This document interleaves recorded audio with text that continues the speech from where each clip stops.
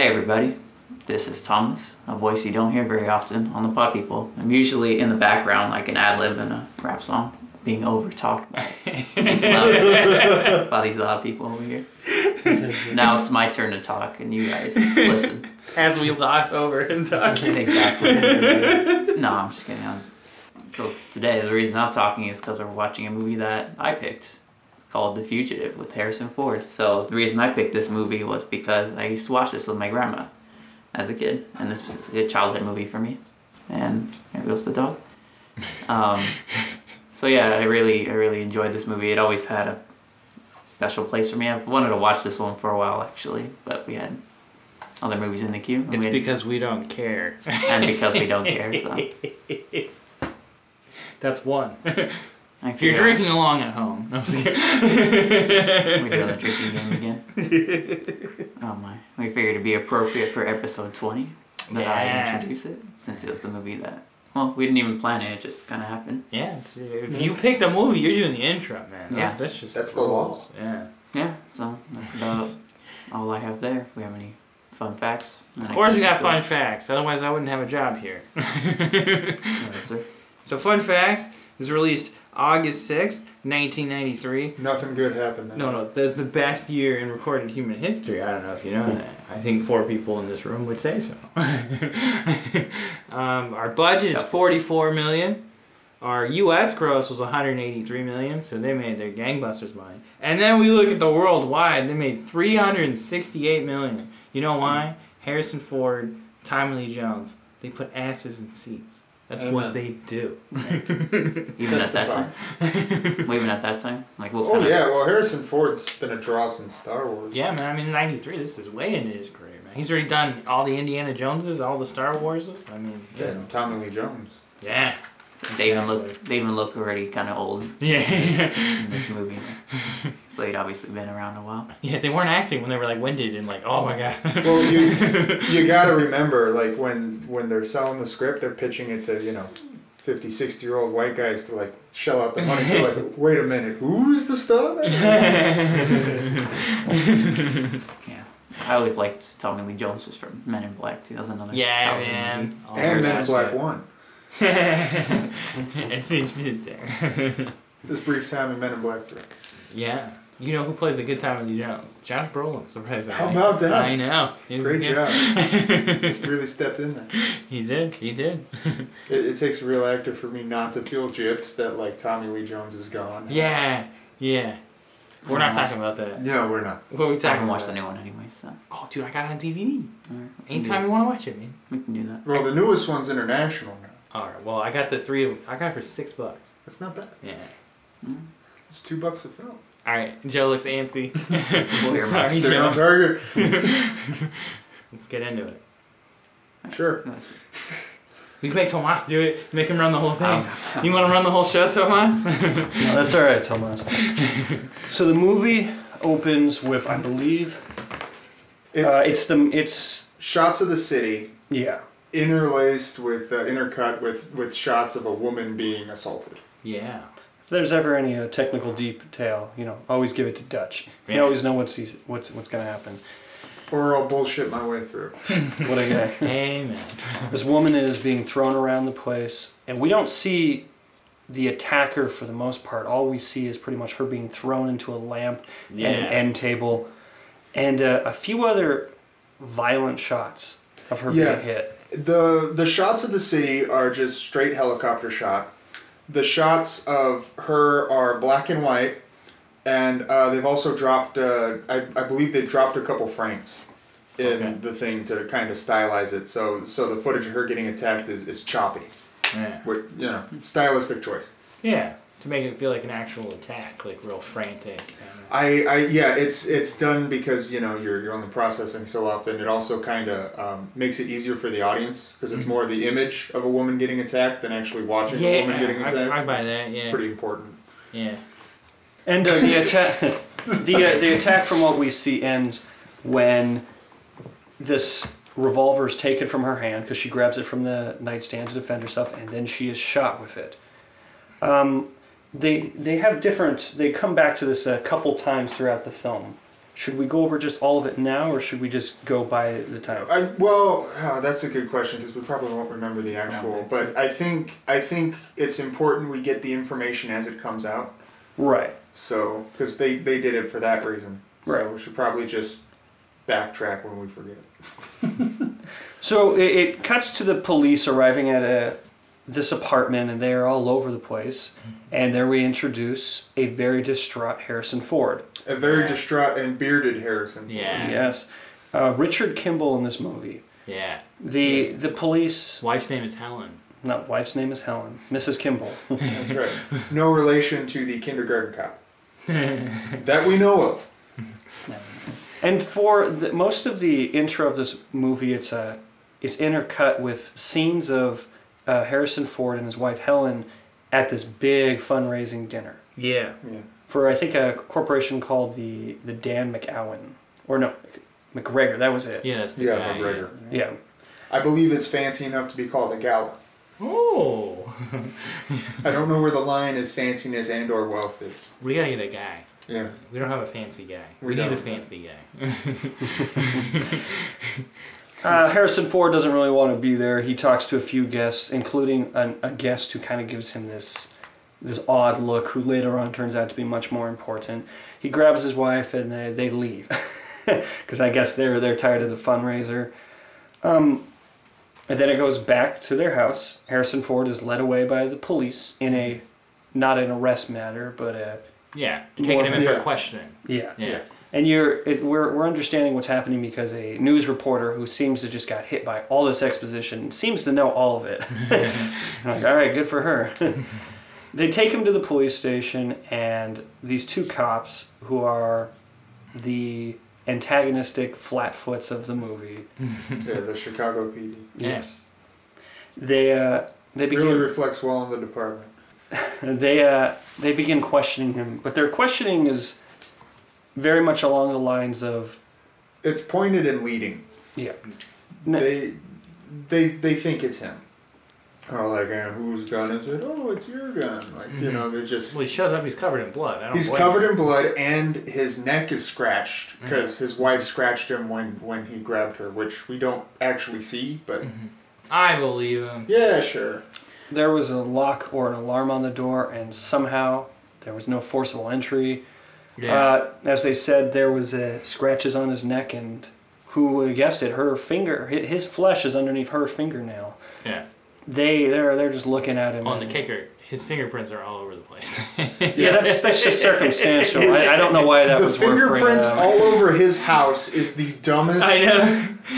They try to make it so damning, though. Yeah. So like his fingerprints were on the lamp on the nightstand. It's almost like he uses his lamp in his nightstand, everybody. His fingerprints on the guns and the bullet? Whoa. Is it possible that he touched his gun and loaded it at some point in the past? That's some fine police work. So they book him. It switches to them in a court, and they pretty much take the most, even though it's not really evidence, the most damning part is they play the dispatch. Or the 911 call. Yeah. Which during the conversation, we hear Helen talking right after she got her fucking head smashed in by this orb, this decoration they had around their house or something like that. Like a fancy magic 8-ball. And as she's dying from this, I think it was a brain hemorrhage because she got smashed, she says something around the lines of, he's still in the house, he's killing me, he's killed me. And then the dispatcher's like, who? And then she goes, Richard. And then she says, it's killing me. So, and we can see it because they're showing us, obviously, the film, that she's so out of it that we're like, no, that's her calling out for help. But that's not what this court in Chicago thought. Like, no. Yeah. So he's considered guilty, and not only guilty, but they give him the death penalty. Lethal injection. Which everybody in the courtroom was actually pretty shocked when they hear that. So most people must have all thought he was innocent, besides Chicago PD. That or they didn't think they'd, kill him. Right? But I guess it always changes. It ups the ante. Yeah, and I'd just like to take this moment to say that Harrison Ford, he's got a very stoic, always kind of frustrated, pissed off face in general, because I think that's just his personality. And it goes really well when he's being falsely accused of murder. Like, his resting face is just that. So it works really well in this film where he really gets to, stretch those face muscles. Yeah. Especially when you call him Junior. Well, we named the dog Indiana. The next scene moves on to jail where he's about to be transferred to a state penitentiary, and him and 3 other inmates are put on a prison bus. While they're driving through the night, Richard Kimball starts to notice that the other inmates are starting to look at each other, and we know they're planning a prison break. Yeah. One of them begins to convulse and foam at the mouth, causing a more rookie prison guard to go check on him. The guy pulls a shank, stabs the prison guard, in this big old scuffle, causing the more veteran prison guard to pull out a shotgun and fire wildly. If they die, they die. There's like God sort of out. Things like auto aim is on or something. Harrison Ford is ducking while these inmates are all fighting. And the shotgun blast kills the driver, and so they crash around for a little bit. I'd like to point out, this is very much an action movie. Oh, yeah. Yeah, the bus rolls off the side of the road. Yeah. When it goes under 60 miles per hour, it explodes. No, wrong movie. They flip, they're rolling all over the place, everybody's thrown everywhere. And then when they stop, everybody's in bad shape, causing the veteran police guard to throw the keys to Harrison Ford and says, "You're a doctor, come help my rookie buddy over here." Yeah. But then they hear the sound of a train horn. Yeah, because they're on the wrong side of the tracks. Oh, I see what you did there. And they notice there comes the light, and the veteran security guard, he jumps out.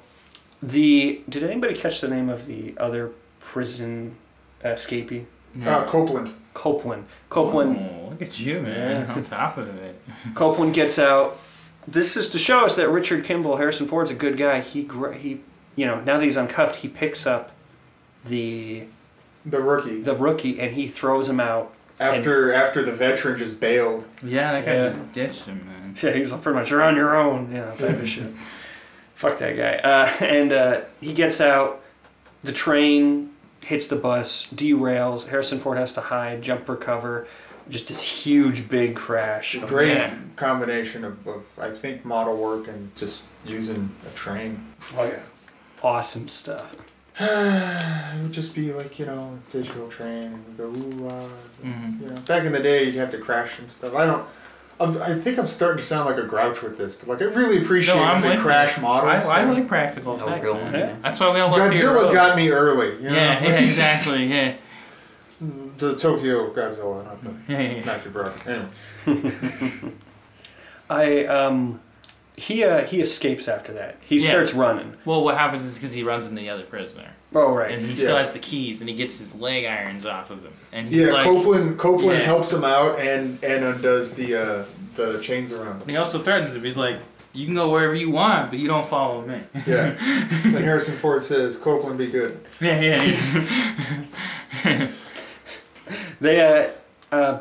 Richard Kimball, he starts running. Which I was surprised by, that he actually went for it. Because he's like, innocent guy, but he takes off. Yeah. Well, at that point... No, I know, I get that, but you know what I mean? I don't know, it just feels like, he's like, "I didn't do it," but he's just like, "Yeah, I'm the fuck out." Well, lethal injection gets your legs moving. Fair enough. The chance of exoneration, is very slim. So even if they can stay as execution, it probably would still happen someday. Fair enough. And he's injured from the crash. He's got this cut on his side. Yeah. He starts running. The police all surround the crash, and they're all looking around, and that introduces the U.S. Marshals. Yeah. Which their top dog, their big dog, as he later on said, is Tommy Lee Jones. Yeah. Which I didn't catch the character's name. Samuel Gerard. Yeah. And guy, Tommy Lee Jones is awesome. Oh, he's the best. Yeah, he gets to chew up the scenery. Yeah. He gets to bark orders. Like he's the guy that really makes this movie work. Yeah. Harrison Ford's great running, but the foil of Tommy Lee Jones is just spectacular. Yeah. he immediately, him and his team obviously are good at what they do. Although Dutch did point out that sometimes incompetence does show up, like they just can't get out of the dam at one point in the movie. So. Well, it's not their fault. They just get hung up with, it's like moving an army versus moving one guy. Yeah. Like one guy can scoot through enemy lines and dodge and dip, but an army, it's slow, there's cogs, it's got the whole operation has to move. Yeah. So. Yeah. And you guys might have known something about the rest of his team. Oh, just like certain people on it? Yeah. Yeah. I think one of them might have been the traitor in the Matrix. Yeah. I didn't catch that until you guys brought it up. Oh, yeah. And stuff. Yeah, I can't ever say his name. Patana. I can't. What's his name? Cypher? Yeah, from Matrix. Yeah, the guy that plays Cypher in the Matrix. Yeah. The ignorance is bliss dude. Yeah. He's all over the place all throughout this time period, and I like it when he shows up and he's fun. But I'm cracking Matrix jokes the whole time. Yeah. I can't help it. But yeah, that's all I really know. His team consists of just they're all they all have personality, but they're all kind of just Tommy Lee Jones is dragging them around. Really. Yeah, pretty much. Yeah, but they're all pretty efficient at their job. Yeah, they're all, yeah. Immediately, he tells one of them to go check out the crash and stuff, and they go and find, I believe it was the chief who's interviewing the veteran prison guard, who's Fun telling fact, the only survivor was Bruce Willis. they and the prison guard. He's like, oh, I saved the rookie. Yeah. All the prisoners died in the crash and stuff. And then just a minute later, one of Tommy Lee Jones' team just comes with the shackles, and they're like, oh, looks like somebody got away. And at that point, Tommy Lee Jones just gets to take over everything. Yeah. And he just starts barking orders, although he's doing it very, very effectively. He's the type of person you would probably listen to if he started telling you what to do. So Tommy Lee Jones, he's collected, but there's always a little bit of anger with his bark, which is good. So he's collected, but not necessarily entirely calm. Yeah. Seems like annoyed. The only other role I can think of where he's like having that much authority is Chip Hazard in Small Soldiers. That's like the only thing I can refer to. Hell yeah, man. So if you like Major Chip Hazard, you'll probably like Tommy Lee Jones in this movie. Permission to go on leave? Denied! You got goods, let's see what they look like. Okay. Unlike that train, let's try to stay on track. I like it. Yeah.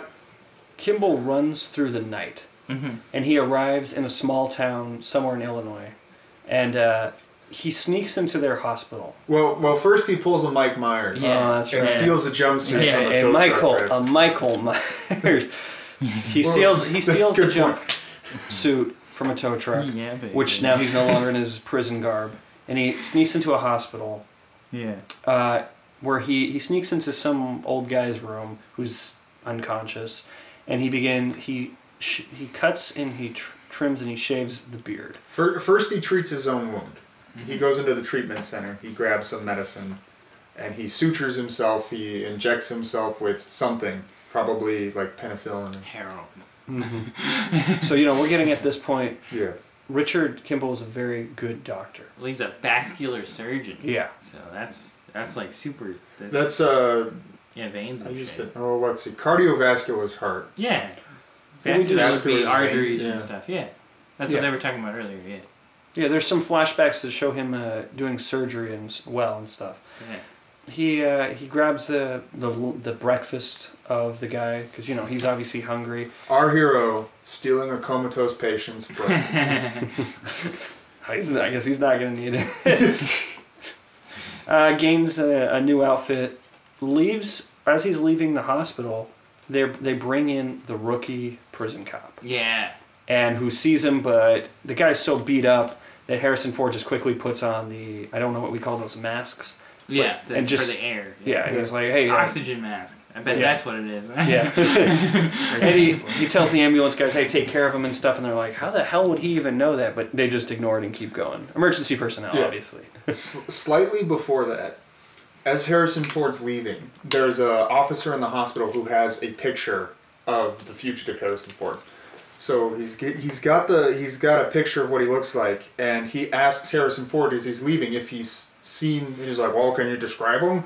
And he's like, 6'1", brown hair, brown eyes, beard. He's like, "Have you seen anybody like that?" And Harrison Ford, only missing half a beat, turns around and says, "Every time I look in the mirror, pal, well, except for the beard, he takes off." And it's like, that's clever. Just acknowledging you look exactly like that guy and bailing instead of, no, I don't know, and head down, ducking out of there, that would be suspicious. Yeah. Yeah, very suspicious. Yeah. Marshals get a call that they say, "Hey, the rookie cop, rookie veteran, or rookie prison guard, he heard that he saw Kimball." So they get in a helicopter, and they begin searching because Kimball stole an ambulance. Because Kimball stole an ambulance. As you do. So they do more actions. You don't want to drive around in a bright car with flashing lights, unless you're trying to win the cannonball.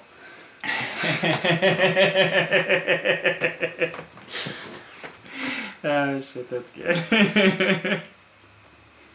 There's so many references. You get that, Tomas? There's a movie called The Cannonball Run. Yeah, man. Stars half the Rat Pack and Dom DeLuise and what's that guy's name with the mustache again, Zach? I'm not sure.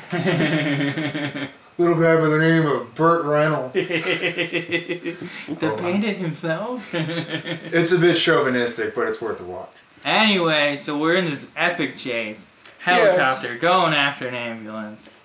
It's one of the funny things about this movie is for later on when he gets more into the research and investigating part, it's a lot more like a murder mystery film. But there are many slows down. Yeah. The beginning and the end are much more action. Yeah. And they're chasing by helicopter. State troopers are blocking off the area. Goes into a tunnel. Blocked off. Yeah, he gets blocked off in the tunnel by a helicopter on the other side. Which, sometimes you gotta wonder, but if they keep driving, will the helicopter just move? Yeah. Because at the end of the day, the helicopter does not want to crash. So, he jumps into the sewer, which I've always wondered, is that a realistic way to escape? Yes. Because I've never gone down into sewers besides maybe some, under bridges. Well, once you do, you can't stop. Or is that just me? Yeah, I mean... Oh, okay. But no, you could feasibly do it. Yeah, I know that grates for the most part don't open that easy, but we expand our disbelief. So they have, they have places big enough for people to walk and stoppages and whatnot. Yeah, mm-hmm. Yeah. You can get around that. Yeah, I mean you could lose a kid or two down there too. Yeah. In that gray water. They'll float though, so at least. Well, everything down there floats. Sometimes you can smell the surface. The sewer leads to this local dam. Damn! And Tommy Lee Jones and two of his team pursue. Yeah. They eventually, what happens is they reach a fork, and Tommy Lee Jones guys go the other way, and Tommy Lee Jones goes the correct way after Harrison Ford. And there's this slight slope. And Harrison Ford is able to maneuver it and get down there with no problem, but Tommy Lee Jones eats shit and lands in this water and drops his Glock. Somehow it ends up all the way over next to Harrison Ford, so Harrison Ford picks running it up. Water. Yeah, it flows.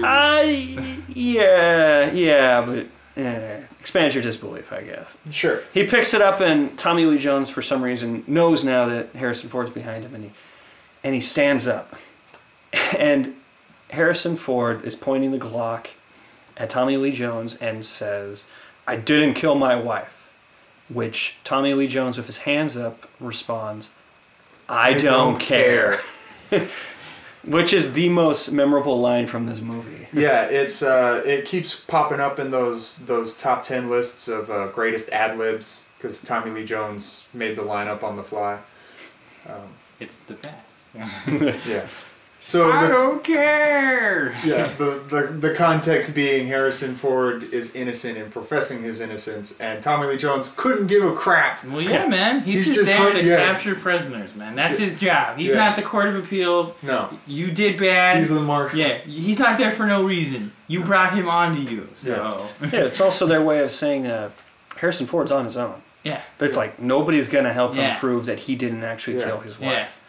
Harrison Ford runs, and there's another gun. Yeah. Tommy Lee Jones just takes it out of his jacket and starts pursuing. Harrison Ford runs to the end of the end of the dam. It's one of these many openings Yeah, it's facing like the runoff, right? Yeah. Something like that. Yeah. So he's Spillage. That's what they called it. It was the spillage. Oh. he's Nice. so he's looking down at a dam that could easily hide a cube and a couple transformers. And as he's doing so, Tommy Lee Jones approaches from behind, gun drawn. Yeah. Oh. And so which leads to my favorite line in the movie. Tommy Lee Jones tells him to put his hands up, put them above his head, turn around, all that stuff. And Harrison Ford, realizing he's cornered, jumps off the dam backwards. Yeah, man. He just goes for it. He goes for it. They switch to a very unconvincing dummy shot. Still glorious. Well, it's Tom Cruise. He would have actually jumped. So. Yeah. Falls into the water. It goes under. And Tommy Lee Jones is looking there like, what the hell? And Cypher comes up. He's like, where is he? Where'd he go? Or maybe it wasn't Cypher. Maybe it was the mustache guy. I don't know. But somebody comes up. And Tommy Lee Jones says, he pulled a Peter Pan off the side of the dam. And I think it is Cypher. He looks down. He's like, holy shit, he just jumped? It's like, yeah, he just flew off. And I really like this scene because it kind of grounds the movie for me. Because there's been a lot of crazy stuff happening. And people usually don't jump off of dams. And like Tommy Lee Jones being floored by it kind of lends sincerity to the film of just all like, what the hell's going on here? Like, this isn't something people do. Like, even in his line of work, he doesn't see this kind of thing every day. Both of them are like, what the hell? Yeah. And then they get lost in the dam. Yeah, trying to get back up. Yeah. Yeah, they try to get back out, and and when Tommy Lee Jones gets to the surface, he says that he wants, he knows how fast the water goes. He knows how fast a man can walk on foot. We've established already. So he is like, okay, we need 2 miles down here. I want trawlers on the bottom. I want a team of dogs. Yeah. Helicopters scanning the surface. All that stuff. A lot of resources committed to hunting down Harrison Ford. Well, he's a fucking murderer, man. Well, yeah. Can't have those guys on the street willy-nilly. Yeah. Somehow Kimball survives this drop, but he's messed up though. Even though there are no visible wounds, he's pretty fucked. He gets out of the water and he runs again somewhere into this forest. And eventually, he pretty much collapses. He hits a tree and he's done. Well, not like a no, funny it doesn't stunt hit a tree. He kind of like runs into it, grabs onto it. Not like slapsticky, yeah. It's not like a Buster Keaton. Yeah, not like Buster Keaton. Harrison Ford runs into a tree. I don't remember if anything happens between this, but while he's asleep because he's unconscious. He pretty much remembers the murder and his about wife. the trial and things, Yeah. Including when he's telling the police, you go out there and you find the one-armed man. Yeah. Because whoever killed his wife has a prosthetic arm. Mm-hmm. Right. Big details that I seem to forget for some he's reason. like, But who cares? my name's Richard Kimball. You killed my wife. Prepare to die. Right. Because now we get to see more footage of there was somebody who broke in. And Harrison Ford came home too late and walked in pretty much mid-murder and gets in this scuffle and this hand-to-hand combat with this guy. Yeah. And during it, he notices, while they're fighting, he notices the guy has one arm and tries to pull it off. And he does, and the guy tumbles down these stairs but still escapes. Mm-hmm. Harrison Ford, after that, does the kind of the more logical thing. I mean, it depends on who you're talking to. Yeah. Is instead of going after the bad guy, he goes to attend his wife. It's like you're damned if you do, damned if you don't, kind of thing. And he gets covered in blood at that point, and she just dies. Mm-hmm. There was nothing else he can do. But when he wakes up now in the middle of the forest, covered in leaves, he's like, this is his point of, I'm going to solve this murder now. Yeah. Which, hey, more power to him, right? Exactly. And that's the end of the movie. Well, no. Finn. Yeah, he just reenacted that 80s song. She just died in his arms tonight. Must have been something she said. Daria sits by the bedside table. Oh, man, that's too deep. We're going. Back it up. We're going crazy. Do the marshals do anything between this time? They get on a plane. I think they're going back because they haven't found a body, but Tommy Lee Jones hasn't given up. But I would like to note, I think it's a mistake at any point for any marshals to get on a plane. They, I believe Richard Kimball, he gets into another town, somehow gets some hair dye. I assume alters his appearance, yeah. Which helps. Maybe I think he might get another change of clothes at this point. And he calls his lawyer. He goes back to Chicago. Yeah. And he calls his lawyer. No. Oh, there's more. See, because man, he just goes, jump in. No, that's what I'm doing. So he gets a ride from the lady, right? Oh, that's right. The odd part of the movie. Yeah. Because we got that whole extra part off of that. You remember what her name was? No. No, they didn't give her name. It was just like, you go on my way. Well, yeah, but the actress. Oh, yeah, I don't know. Jenna. Was she an actress? Yeah, oh yeah, she's in everything. Oh, I didn't know. It'll come to me sometime later in this podcast. But anyway, and then we're back at the field office. And this is Yeah. where they get the tip that a lady picked up a prisoner after she got off work. And Right. this is the address where the guys Yeah, they're shacking up. Yeah, they, we see Harrison Ford get picked up by this woman and stuff, and then it just switches to, we got him. He got picked up by a woman, as Zach just said, and we're all supposed to go, uh-oh, I got Harrison Ford. Yeah. No. Yeah. What was the name of the other guy? Copeland. That's what I'm here for today. For some strange, inexplicable reason. The guy who could never remember a name. The marshals go to capture the other inmate. Because they think it is him. And they approach the house in this kind of comedically inconspicuous, we're garbage men, we're homeless drunks. Yeah, and they all move on the house like they're pod people. And, just everyone stops what they're doing and starts walking over.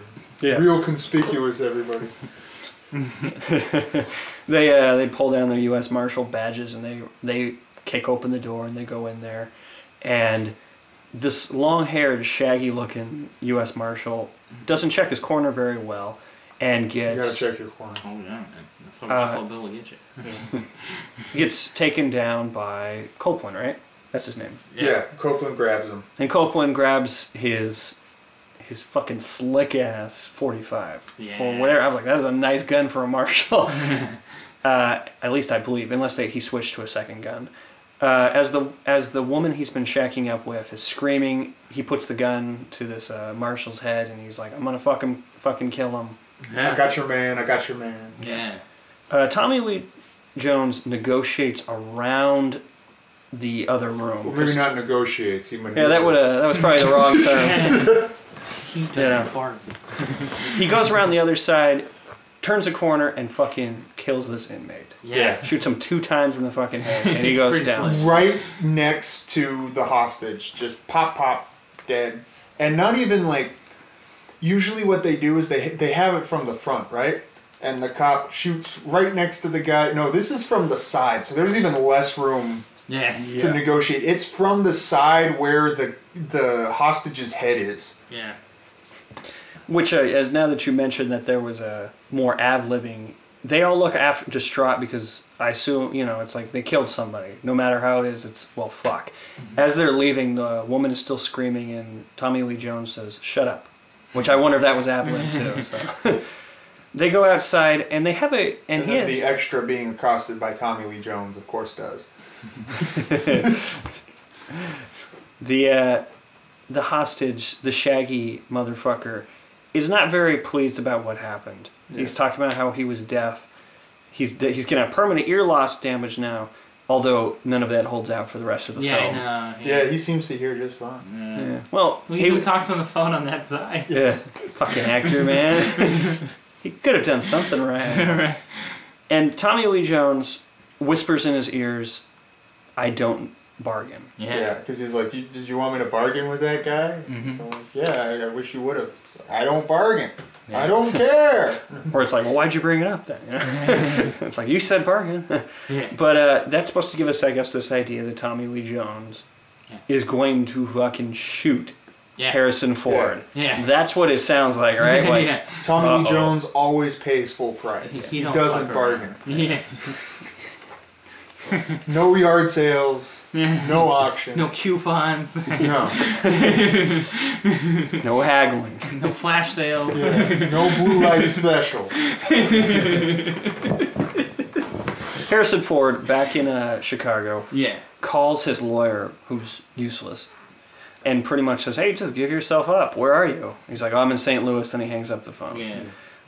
I don't know the better part of law, but they tapped the lawyer's phone. Well, they tapped everybody's phone. They Yeah. did, but I find it kind of funny because maybe their privilege is now gone, but I think like lawyer-client privilege is like one of the few that's completely respected. I don't know, man. Anyway, maybe it doesn't matter because now he's on the run, and it's Yeah. because he's not in I custody. think or I think the something marshals like probably have full range to get their prisoners. Yeah, Yeah. I think attorney-client privilege only extends to like the court proceeding. Like if Mhm. I go out and I meet my attorney and I tell him like, "Hey, I murdered this chick," and it's not in Yeah. Yeah, they're not a priest. yeah, pretty much. And even if they were, priests are subject to. Yeah. Get So- moved when they do bad things. Anyway, yeah. So everybody's wiretapped. The marshals hear this conversation, and from manipulating the sound by bringing it up and down, they hear an elevated train, which they're like, "Oh, there's no elevated trains in St. Louis," and then they hear the They hear a PA PA system. and they hear a bell. Yeah. So Harrison Ford is for whom the bell tolls. Yeah, man. That's great. They deduct he is in Chicago, and I'm like, why the hell would he come back to here? But they're like, all right, let's go get this guy. And they're like, should we alert the press? No, not going to alert the press. We Yeah, want him to relax. Yeah, they want him to get comfortable. Yeah. So this is more where the research investigation stuff starts, right? well, First he meets his friend. Yeah. But this is pretty much where it all Mr. begins. Yeah. Yeah, so he, man comes out of a tennis club. Nichols, right? Sounds like it sounds like the setup for a joke. Man comes out of a tennis club. Harrison Ford runs into a tree. And then a person, and I really dislike this, person runs up and starts cleaning his car. Yeah, the squeegee guy. Yeah, squeegee guy starts cleaning his car, and he's like, no. And then on the other window, it's Harrison Ford. Yeah. And Harrison Ford's all like, hey, and Nichols is like, oh God, Harrison Ford, how are you doing? How the hell are you? And he's like, can you give me some money? Yeah, I need money. He's like, do you need a place to stay? He's like, no, you're too hot. Oh. Which is really what someone should be saying to Harrison Ford. I know that's what Carrie Fisher said. At one point. Because, I don't know. I've never been walking down a street and then a woman stop her car to try to pick me up. That's never happened to me. I don't know if that's happened. Probably you, Joe. Harrison Ford's got that, Julie Moore? Julianne Moore. Julianne Moore, that was her name, was it? No, she shows up later. No, she's the doctor. Wasn't Yeah. wasn't she the one in the car? No. No. Oh, okay, never mind. Forget Harrison all of Ford's that. got it going on. Yeah. It's not like Army Hammer level. But... Oh man. Okay, I'm done with my long walk. He gives him some cash, which I assume is a lot. Yeah, it looks like a stack. Yeah, I mean he just gave the It's not squeegee money. he gave the valet a ton of cash before, so I think it's safe to say that was the director's way of like, hey, look how much fucking money big he has ballin', on man. him. Yeah. So that's why he hands him probably a good stack of cash. Nichols doesn't nickel and dime him. He does not. After that, I think the marshals begin interviewing Kimball's former doctor friends. Well, they also meet up with the cops too Yeah. Oh God, the cops. to get the files on Kimball, Yeah. to find out about the case and stuff. Yeah. Yeah, the cops are the same cops from earlier, and they're like, "Why'd he kill him?" It's like, because his wife was rich. What? But I thought he's a doctor. Doesn't he have money? And they're like, well, she was more rich. And Yeah. You're like, oh, these guys are idiots. 100%. They just wanted to close the case. They didn't give a shit. Yeah. They're like, yeah, close enough. They gained more information, and there's a lot of cop stuff. So you guys got to make sure to cut me off if there's any important cop stuff I missed. Okay. But they go and interview Nichols, and he's like, yeah, I ran into Kimball, but he didn't tell me anything, and for some reason that's enough for them to kind of just go, okay, all right, whatever. Well, they're already tapping him and monitoring him. Yeah. Yeah. Also, they also interview Jane Lynch. Don't know her doctor name. No, I don't. But yeah, it was. But Jane Lynch is here. Hello. Yeah. Yeah, and she goes pretty much pretty much what they get from all the doctors they all interview is Kimball's a good guy. Mm-hmm. Kimball's the best, and he's the smartest. Yeah.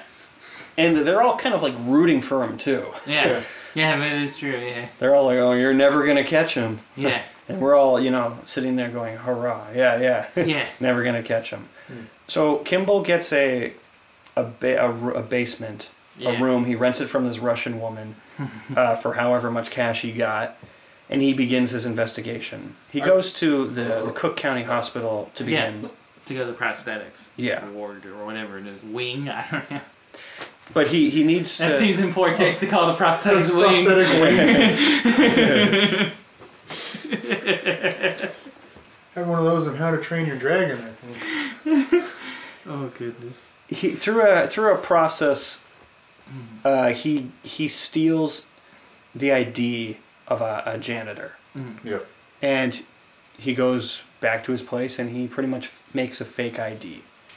He eventually comes back as a janitor in the evening with his fake ID, and he gets on the computer of the office and he begins searching for people who have, it was the right arm. Yes, it was the right arm. Yeah. People who have prosthetic right arms. And it narrows his search down to 5 people. Yeah. And he escapes with this information. No issue there. Except for, is it the same scene where then he has to get out of the hospital? No, it's a little bit later. Yeah. Because what happens is at the house, the drug dealer, like the son, gets arrested, and then that's he's right. Like, they decide to do the scare where Harrison Ford wakes up and the police are coming, and he's like, oh no, but they go after the neighbor upstairs instead. Yeah. And then the drug dealer gives him up during questioning. Yeah. So then that's when they figure out, oh, this is where he's at. Yeah. And that's when they go after him at the hospital. Yeah. Do you remember why he was at the hospital? Well, I think he's just looking for stuff still. Like he's still like researching and trying to figure out who the guy is. Yeah, I wasn't really clear on that. There are always a lot of details going on, so we're bound to miss something. Yeah. But he's in the hospital and he's trying to get out, or he's just standing around. Not quite sure why, but he sees I think he... blockage. Well, there's a access to blockage, hospital, and I think he's also watching the kid. Yeah, because that was the little injured kid. Yeah, he was watching the doctors not know what was happening with him, and he's like, I fucking know. Yeah. He sees this kid who is on a stretcher, having trouble breathing. Yeah. Someone with his chest. Yeah. And when doctor. and it's Julianne Moore, right? Yeah. She's the other doctor. Yes. Yeah. She sees him and says, "Hey, would you take this kid down to?" I assume it's the observation. Yeah. Which would have really sucked for this kid. So. Yeah, 4th floor, 4th section, something like that. Yeah, and he takes the kid. He starts looking at the X-rays, and she notices that, and he takes the kid down to surgery. And while in the elevator, he crosses out all the incorrect data on the sheet, and he writes what's actually wrong, and then signs it with this non-legible signature. Yeah. Takes the kid down and says, "Hey, this kid needs to go to surgery," and the nurses and surgeons are like, "Well, hell yeah." This kid needs surgery. Stat! Yeah, they did. They used stat. stat. I love when they use stat. Isn't stat great? Yeah. And this film is just, a glowing recommendation of Chicago's municipal systems. The doctors are awful. The police are terrible.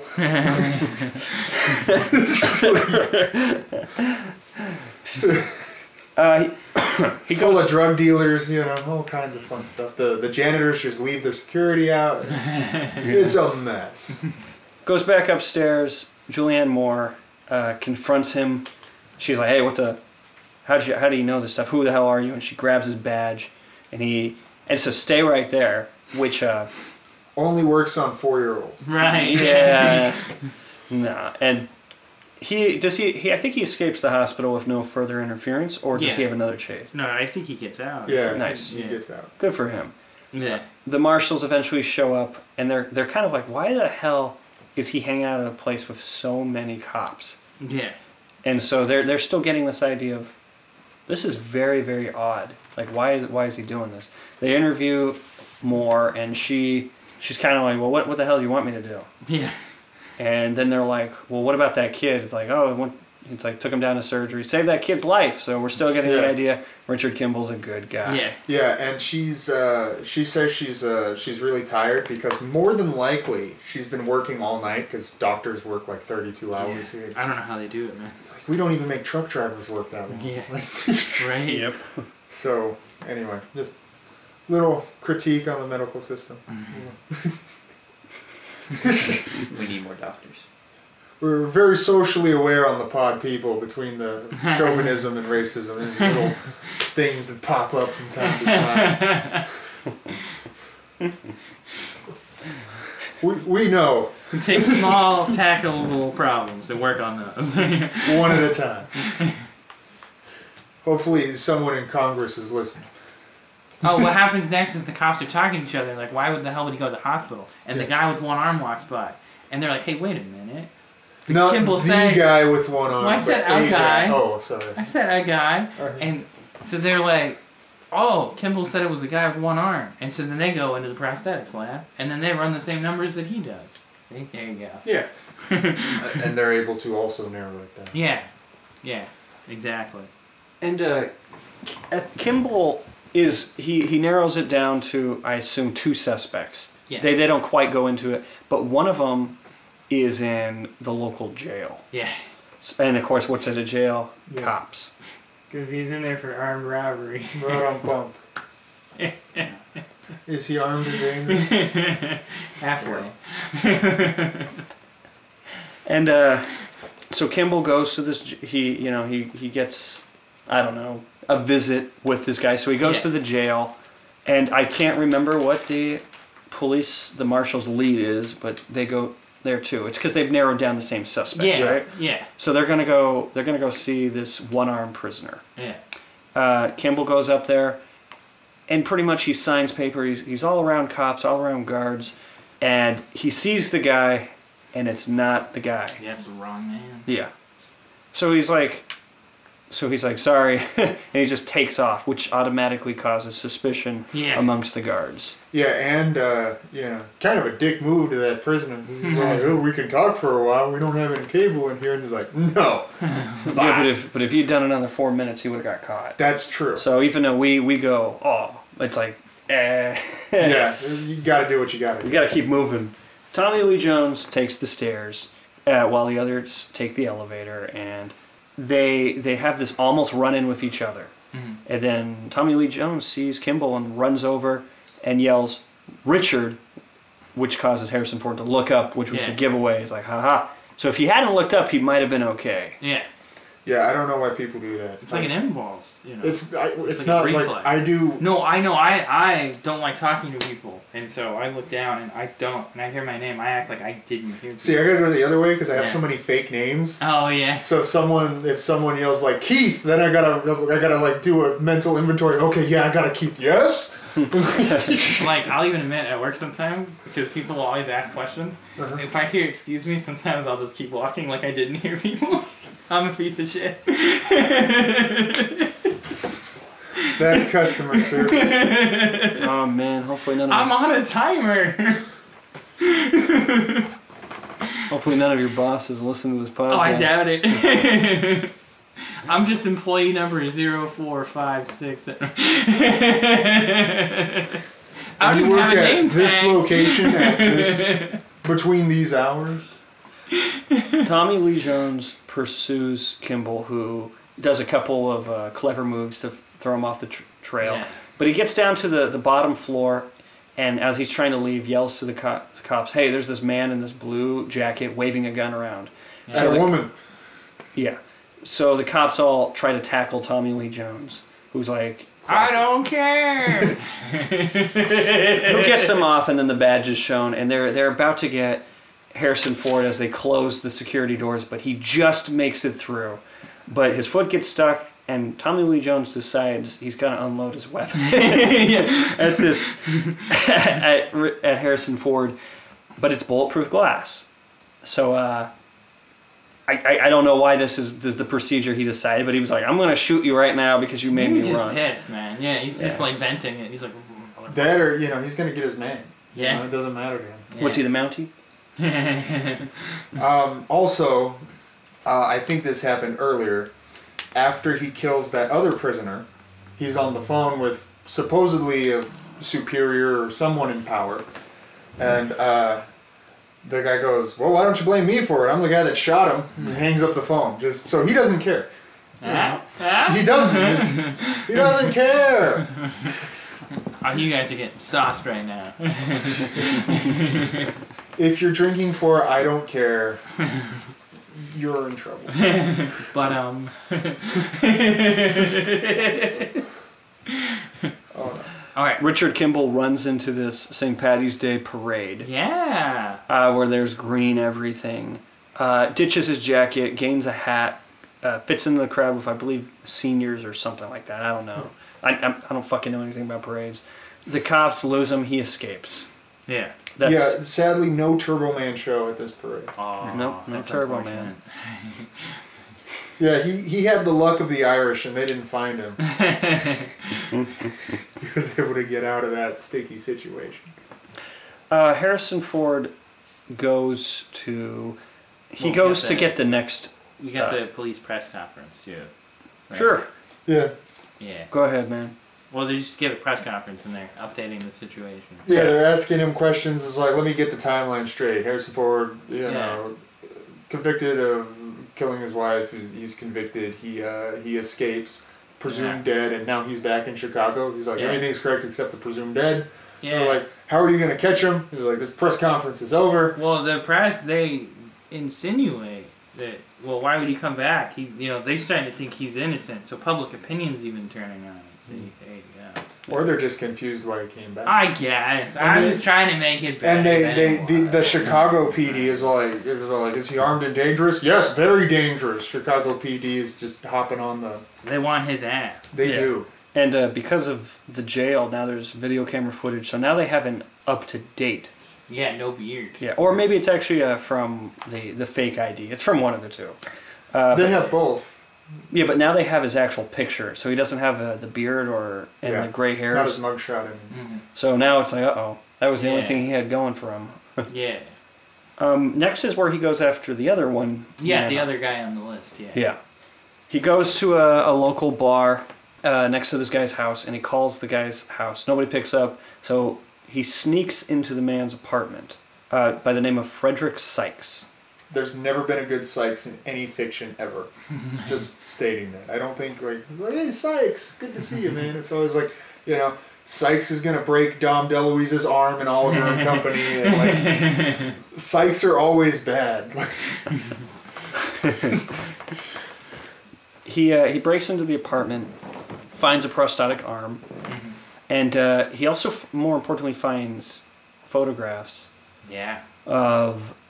He finds photographs of the guy, and he immediately recognizes him as, that's the man who killed my wife. Yeah. At least that's what I got from his body language and facial expression. Yeah, and he finds the prosthetic arm itself, and it's the same one he pulled off with the very noticeable metal joint. Right, yeah. But he also sees this, in these photographs, one of the members of this, I don't know, company, he was at the party. Like an executive from the company. He met him, and he's like, wait a minute, this is a conspiracy. Mm-hmm. Then he starts putting the map together, and he's like, this guy, I don't know. It's the idea of whoever this man in the photograph is. He's like, I'm missing something. Yeah. You guys want to help me out? So he finds the Harrison Ford's going through photographs, and he finds a photograph of the one-armed man fishing with a marlin. Or marlin. They strung up a marlin with an executive that Harrison Ford met at that gala at the beginning. Yeah. And we have a few flashbacks between the gala and the attack at this moment, but Harrison Ford's like, that's the guy. I forget, it starts with an L. Yeah, something like that. Lindsay Lindell, something. Yeah. L something. Line. Something. Line. So L guy, Executive L. It's like Lux or something like that? It's something like that, yeah. Yeah, we're getting closer. Litz is closer. Yeah. The L guy. The L guy. Yeah. L guy takes the L train. So the L executive is at the ball, and they're talking about fishing, and he sees the things, and he puts it together in his head at this point that This guy is part of the board selling a certain drug. Yeah. That's what they were pushing at the gala. It was a charity, but it was founded by because he found some documents in the pictures, right? Prozeg or whatever it's called. Linking the company to, Yeah. So it's like, okay, so this drug company is involved with this one-armed guy who we find from looking around the apartment is a decorated and cited police officer. He's got awards for excellence in duty and whatnot. Another fantastic compliment for the Chicago PD. So at that point, Harrison Ford decides to make a phone call. Yeah. He calls up Tommy Lee Jones. Yeah. The ball's on this guy. Brazen. Yeah. So he calls up Tommy Lee Jones, and the people think it's a joke. Because they're like, hey, we got another Kimball calling in. Yeah. Not the kindergarten cop. And but Tommy Lee Jones, he picks up the phone, like, sure, whatever, and he's like, do you remember what I told you in the tunnels? And Tommy Lee Jones is like, I think you said you didn't kill your wife. I don't remember. You were pointing a gun at me. And then Harrison Ford says, you said you didn't care. You didn't like puzzles. So like, well, I just found a big piece. And then they're tracing the call. Yeah. Might I just add, if you are a fugitive on the run, don't call the cops because they can trace you in less than half a second. Well, but not cell phone, not landline, don't do it. But that was the point. He called them for a reason. Yeah. Yeah. So he took the phone off the cradle. He left it unhooked. Yeah. And then he took off. Yeah, because he wants them to find the evidence. He wants them to go, this is the fucking guy. Yeah. This is the one-armed man. Yeah, because they can prove it because he can't. No one's going to listen to him, but the marshals figure it out. Yeah. And he's good to go. So Harrison takes off and dodges some cops on the way out because they already got the number and they sent the Flatfoots out to go get him. But he's already ducked out of there. Yeah. So Tommy Lee Jones and company go over and comb through the house, and Sykes shows up. The one-armed man shows up at the house, and he's confused where there's so much police presence. Mm-hmm. And when he gets into the house, Tommy Lee Jones is sitting there, and he asks him a few friendly questions. He's all like, hey, Kimball was here. Any idea why? And he's like, because he thinks the one-armed guy killed his wife, and I'm a one-armed guy, so it's probably bad news. And just, the actor does a very good job of not being very convincing, which I always think is a really good thing for an actor. Like, how far do you go? 'Cause you're an actor, so you can probably act like you don't know anything, but you have to act like you do know something. Yeah, you gotta show your cards a little bit. Yeah. So, good job. It worked. Yeah. So Tommy Lee Jones is being real polite again and doing all his Tommy Lee Jones fun interrogating brass ball stuff. Takes off his arm, hits him with it. No, I'm just He kidding. doesn't do that. He wanted to. They noticed there's fingerprints all over the photograph, so they start asking questions about that. Why is Kimball interested in this? And Sykes is just no selling, as Dutch said. It's like, what? The Tommy Lee Jones is kind of like starting to figure it more out now. He just got a piece. To this, he got a piece of this puzzle now. Mm-hmm. I believe next Harrison Ford calls his friend again. Yeah, he calls Mr. Nichols. Yeah, he calls Nichols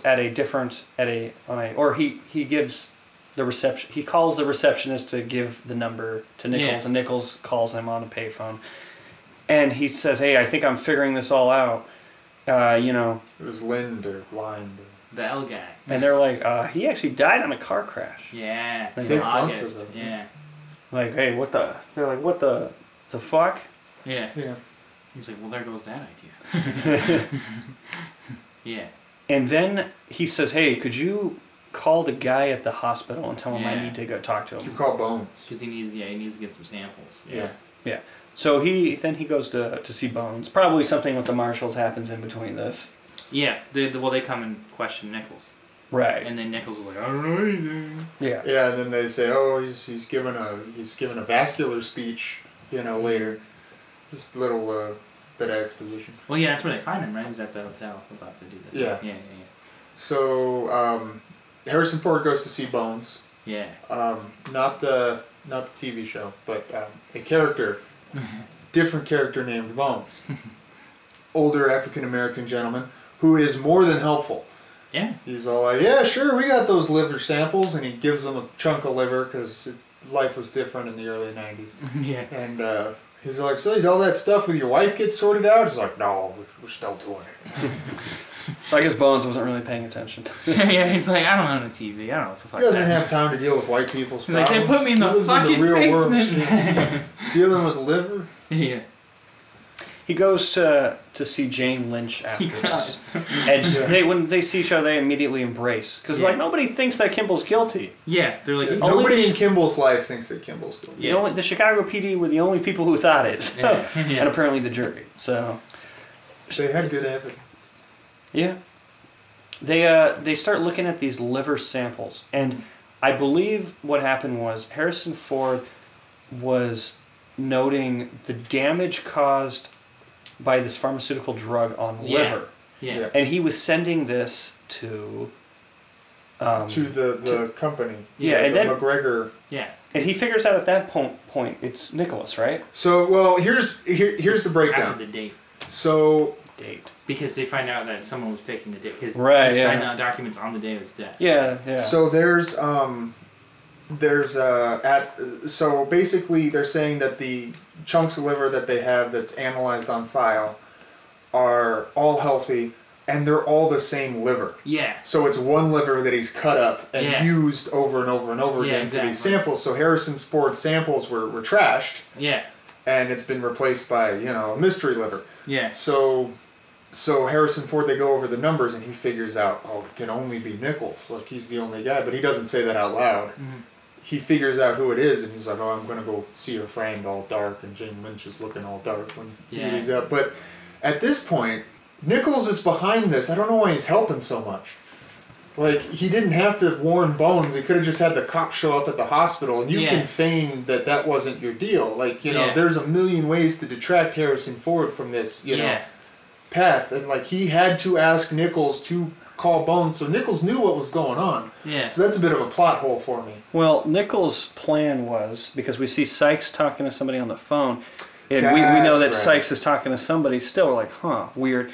I guess that was his way of getting rid of him. Well, yeah, because he was gonna use Sykes to kill Kimball. That's right. Yeah, so it wouldn't have mattered. But so that way it was a location so it was an opportunity instead of a chance to get caught. Unless Nichols wanted to keep standing somehow, and by helping Kimball that was important. I do agree with you, Dutch. It's almost like why would you put him pretty much on the trail of yourself? Yeah. Why would you go out of your way to incriminate yourself? Yeah. Yeah, but maybe he didn't think he was gonna figure it out. Maybe, but he even said that Kimball was smarter than him with the cops. But I think it's just simply he's trying to get Sykes to kill him. So maybe he was guilty conscious. Yeah, I mean, I'm on the Sykes opportunity boat. That it's like, well, if I know where he's going to be, I can send a guy to go kill him. Yeah. Oh yeah. There you go. Okay. And that's exactly what happens. Sykes wakes outside the hospital, follows Kimball up to the elevated train. And while this is a fun little scene, is while Kimball's sitting on the subway, because now that he's figured out he's going to, I believe it was the Hilton Hotel or something like that, where the fundraiser is. This guy's sitting across from him reading a newspaper, and his face is on this newspaper. Yeah. And this kind of dumb looking pedestrian looks down at the newspaper and then looks back up and kind of looks down and then looks back up and then just moves on to go tell a cop that he's on board this the elevator. Janitor from Scrubs. It is the janitor from Scrubs. Is it? Yeah, and they make that joke in Scrubs. Oh, yep. Never seen Scrubs, wouldn't know. It's a great show. On the next car is a man asking Jeff Goldblum if he's the dinosaur guy. Oh. Fun fact? Well, there you go. And then on the other one after that is the Joker being running into a bunch of hoodlums and stuff. Busy train. And then in the next car, Danny Glover's fighting a predator. But you think that's bad? On top of the train, Keanu Reeves is fighting what's his name? Anyway. Then on the other half of the train, Tom Cruise is fighting a helicopter. Oh my! And then back in the train. Sykes is there too. I had a pen and 1, 2, 3 joke, but I'm glad we didn't get to it. I was just trying to get back on track. It's a better idea than us just going on. Sykes stands up, pulls out his revolver, and end of the line pretty much deal. And Yeah. he says, "Get over to the door, Kimball. This is my stop." But My stop too. But fortunately for Kimball, the janitor from Scrubs, now a police officer, pulls out his gun and says, "Put your fucking hands up, Kimball," or something like that, which causes Sykes to shoot the cop twice, which then involves a fight after Kimball pulls the emergency brake. They wrestle and they fight, and Harrison Ford just punches the shit. Pistol whips Sykes. Yeah. This was well deserved, right? Yeah. He beats on his good arm for a while, which I think is fun. Yeah. He goes over to the cop and sees the cop is dead. Yeah. And he grabs the cop's cuffs and cuffs Sykes to the railing on the subway car. Yeah. Jumps out of the subway car and starts booking it down towards the Hilton. Yeah. This is the part of the movie where everybody knows. I'm not going to say they know what's necessarily going on. Well, yeah, actually, by this time, the marshals have figured it out. The marshals have figured out that they're something... on his side. Yeah. And now, because the cop died, they're worried the cops will get to him first, and they're just gonna kill him. They bring in a binder. One of the assistants brings it into the marshal that there was a phone call that Kimball called his wife 30 minutes before they went in, and then the marshal's like, oh, and for me, I was confused. I'm like, doesn't that incriminate him more? But at the very beginning of the movie, Kimball tosses Nichols his keys because he needs to borrow a car, and I totally forgot about that until the very end, which we'll get to. So. Yeah. The marshals got this realization, and the Chicago PD's like, we know where Kimball is, and let's get him. And the marshal's like, oh shit, no, Kimball's now the good guy. Yeah, so now he's playing defense for him, kind of, sort of. Kimball goes into the Hilton, interrupts Nichols during his speech. Yeah. And it's everybody, all these fucking blue bloods are all in there, just all shocked when Kimball walks in, just, oh my, like, is that wearing a tie? I just assume his dress and what he was wearing was more important than anything else. And he accuses him of faking the things, and he's being aggressive, he's pushing him. Yeah. And Nichols leaves, and Kimball follows, and the McGregor guy representative is just like, well, that's over, we can all calm down now, trying to get peace back to the hall of slightly agitated white people. But the police are now storming the building. That's right. So SWAT's here, and the marshals are pretty much like, hey, I need you guys to lay off. And the antagonistic stupid flatfoots are like, oh hell no, he killed the janitor from Scrubs. His ass is grass. Yeah. And then Tommy is like, this is our shtick, and Tommy Lee Jones is like, then arrest me, and points the line. He's like, I don't care. Kimball turned around and decided to tell everybody what was going on for about 10 seconds. The entire room, which causes him to lose track of Nichols, which causes him to go into a room and to get fucking slammed with this wooden chair. It's really funny because it's out of nowhere. Because now we're back to the action movie part. Full swing. And I think I don't remember if there's any exposition at this part, or else it's just all fighting. Yeah, I think it's just fighting. Because he doesn't even give the explanation for why Helen was killed in the first place, did he? I think it might have been like wrong place at the wrong time. Yeah, probably. But, he called from the car phone 30 minutes before, so I don't know. Yeah. Maybe a bit of a plot, or maybe we missed it because we were cracking too many jokes about throwing chairs. Fair enough. Everybody listening to this podcast is going to watch the movie and be like, they missed everything. You guys missed the biggest piece. I could not stop laughing from the chair hit. It's my problem. Yeah, see, while you think our conversation is bad here, it's just as bad if you mic us in the middle of the movie. The fight leads to the roof. Yeah. Which, as it does. Of course, has to be a dangerous place. But a Chicago Police Department helicopter decides to complicate the situation. Yeah. And it even shoots at Kimball at one point. Yeah. And the fight leads to, and the Tommy Lee Jones is almost always got him. Yeah. But there's always something that's keeping them.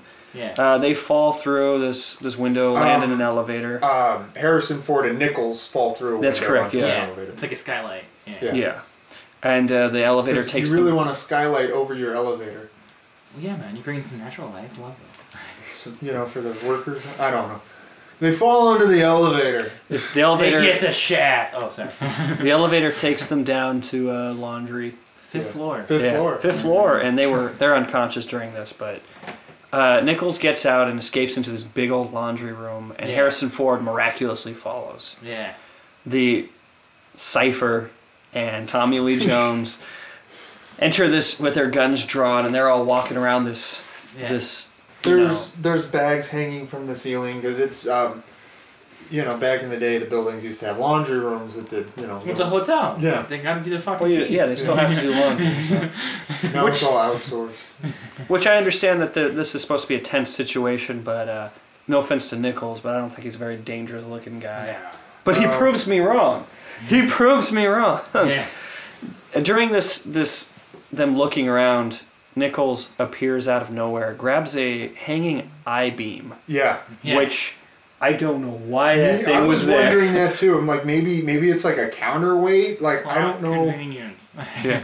And he kind of tosses it while it's hanging from these two wires. And it slowly... like long enough to where he can turn around. Yeah, slowly goes and hits Cypher right in the face, knocking Cypher unconscious. Which is just so fucking funny. It is a brief moment of comedy. Oops. Fuckface grabs... Like, you could have played a Three Stooges sound effect. Yeah. Boink. Nichols grabs the Glock, and he's decided his new target's Tommy Lee Jones. Yeah. Because I think it's just the end of your rope type of stuff. So Tommy Lee Jones, he's trying to find Harrison Ford. Yeah. And while this is going on, he's yelling at Harrison Ford. Yeah, we believe you. I know you're innocent. Oh, that's right. And he goes over the plot. He's all like, the phone call came from your car. You weren't in your car that night, And I was like, oh yeah, that's right. So the with the drugs and the Prozac and the liver switch, like Tommy Lee Jones has the whole story. So that's right. Yeah. So Nichols now has another target he's got to take out because now Tommy Lee Jones knows. Yeah. The Jones knows. Yeah. I think he needs a new lawyer when all this is over. Because his lawyer did not do his due diligence, man. Yeah, I know. No. Well, Sykes mentions that his people talked to him about it, so that might have been his lawyers. Well, even at the beginning, they say, does anybody else have the code to get in here? And I think he says one other person. I didn't hear, but it's I think... the maid. Yeah. The maid? Yeah, so it's like... Yeah. Somehow somebody got it, got this information. I thought white guys were supposed to be above the law, especially the rich ones. Get off on this kind of thing. So anyway... The Tommy Lee Jones is walking down this somewhat hallway. Yeah. Nichols appears, points the gun at him, but Harrison Ford, armed with... Beats his ass. Yeah, armed with a pipe. Beats metal pipe. His ass. Hits him in the arm, hits him in the leg, and then I think smacks him in the back of the head, maybe. Yeah. Is there anything more Marcellus Wallace sent him in, and he's like, we're going to get some pipe hitting motherfuckers. Yeah. We're going to go medieval on his ass. Don't forget the pliers and blowtorch. Tommy Lee Jones points his gun at Harrison Ford, and there's some dialogue. Do you guys remember it? Yeah, he says that his LA privileges are revoked. No, but really. Yeah, I think it's just, you're innocent and, all that. Yeah, Tommy Lee Jones tells him it's over, and and Tommy Lee Jones says, thank God, I'm tired. Well, because he's like, I thought you didn't care, talking about the puzzle Well, pieces that's stuff. later. Yeah. Okay, yeah. So, but Tommy Lee Jones, in a very showing moment, he kicks the gun out from the hands of the unconscious guy. But he takes his eyes off Harrison Ford, an armed man. Mm-hmm. He's not paying, he's looking down. He's not, Well, that's how much he knows that it's safe. Like, Tommy Lee Jones has shown great instincts throughout this film. Yeah. And his instinct says Harrison Ford is okay. Yeah. Yeah. So. Which, Tommy Lee Jones doesn't even know that Sykes shot the cop yet, but... Yeah. But they'll figure out later when all the prints are on the gun and stuff, and the video cameras, if they had them back on the elevator. So, but they lead Kimball out by handcuffs, which are, if it's important, he's handcuffed in front of him instead of behind him, Yeah. which is a much more, looks more- Dignified. Yeah. And the media is all interviewing and stuff, and they've pretty much all figured out at this point, wait a minute, this Kimball guy's innocent. They're all questioning the PD. The PD's still standing strong. Like, Yeah. like, hell no, we will bury you. But Tommy Lee Jones leads Kimball out and puts him in the car. And then sits next to him in the back seat and undoes his handcuffs. Yeah, like his arm almost around his shoulder. And he gets an ice pack or something? Yeah. And gives it over, and Harrison Ford says, I thought you didn't care. And he's all like, I don't tell anybody. They drive away, and like 80s and 90s movies normally go, the credits roll over the last shot of the film. Yeah. That's The Fugitive. Yeah. That's Tomas's movie. It was a runaway hit. Because he ran away. Yeah. All You're right, looking so for a good time. You might find it here. So something we never mentioned. Fugitive was based off of a television show. I haven't seen the television show. Yeah. I don't know it exists. All I know is The Fugitive is a doctor who's running and there's a one-armed man involved. Makes a lot of sense. It's some knowledge. And I always forget that. yeah, Jim Carrey referenced it in The Mask. He's like, it wasn't me, it was the one-armed man. And I asked my parents what that meant, and they said The Fugitive, and I was very confused until I saw this movie. Yeah. So, go figure. Fun romp, Harrison Ford. Yeah.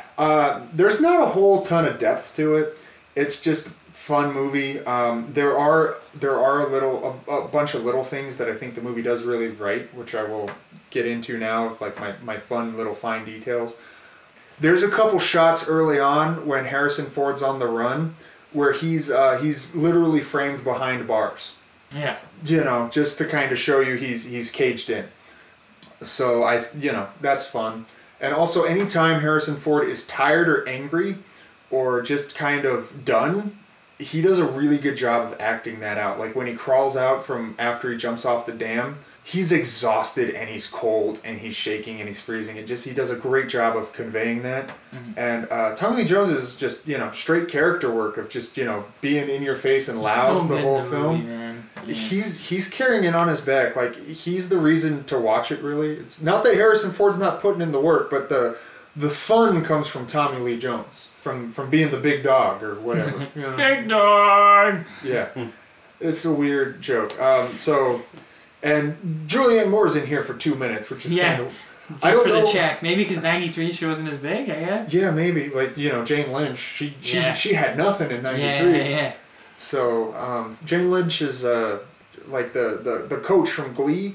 I haven't seen Glee, but I've heard I just like her from her various work and various little... she's in Role Models, and that's where I know and love her from, because she's hilarious in that movie. Anyway, fine actress. She's stupendous. She's in Psych, too. Yeah. So, anyway. 40-year-old virgin, she's around. Not a whole lot to analyze. Pretty much everything's on the surface. It's just a good time for like an hour and a half. It's actually 2 hours and 10 minutes. That shows how good of a movie it was that I felt it was like an hour and a half because I was in there. I love this movie, man. Yeah. Tomas, man, good job picking. This is good. Definitely an A for me. Oh, you got an A, man. Look at that. It's a movie I watched with my grandma. So I'll have to dig back and see what other movies we'd watch. Yeah. Mojo? Oh, it's probably an A. Nice. It's entertaining. It's good good combination of styles with the murder and the action. Yeah. I thought it was a good watch. Josh. This one's tough for me to grade. He's like F. No, never. But the problem is I'd love to just say A because I like to grade each movie on what does it do for what it is. Uh-huh. And for what it is, I don't feel like this movie makes any mistakes. Like, it goes through the things, it's very entertaining, it's action when it wants to be, it's mystery when it wants to be, and it just, the resourcefulness of Harrison Ford, it's a lot of fun. But then when I think about the other movies I've given A's to, they were a bit of a higher cut than, the future, in terms of depth. Yeah. So I feel like just saying, like, A is like, so A? You give an A-. A Canadian A. Canadian non-committal. That was a good use of our time. Happy we stuck with you for that whole thing. What do you think, Zach? Oh, come on. That's Ralphie's teacher, man. A plus. All right, Tomas, take us home. Yeah. That was The Fugitive, so I think we're good. All right. Bye. So long.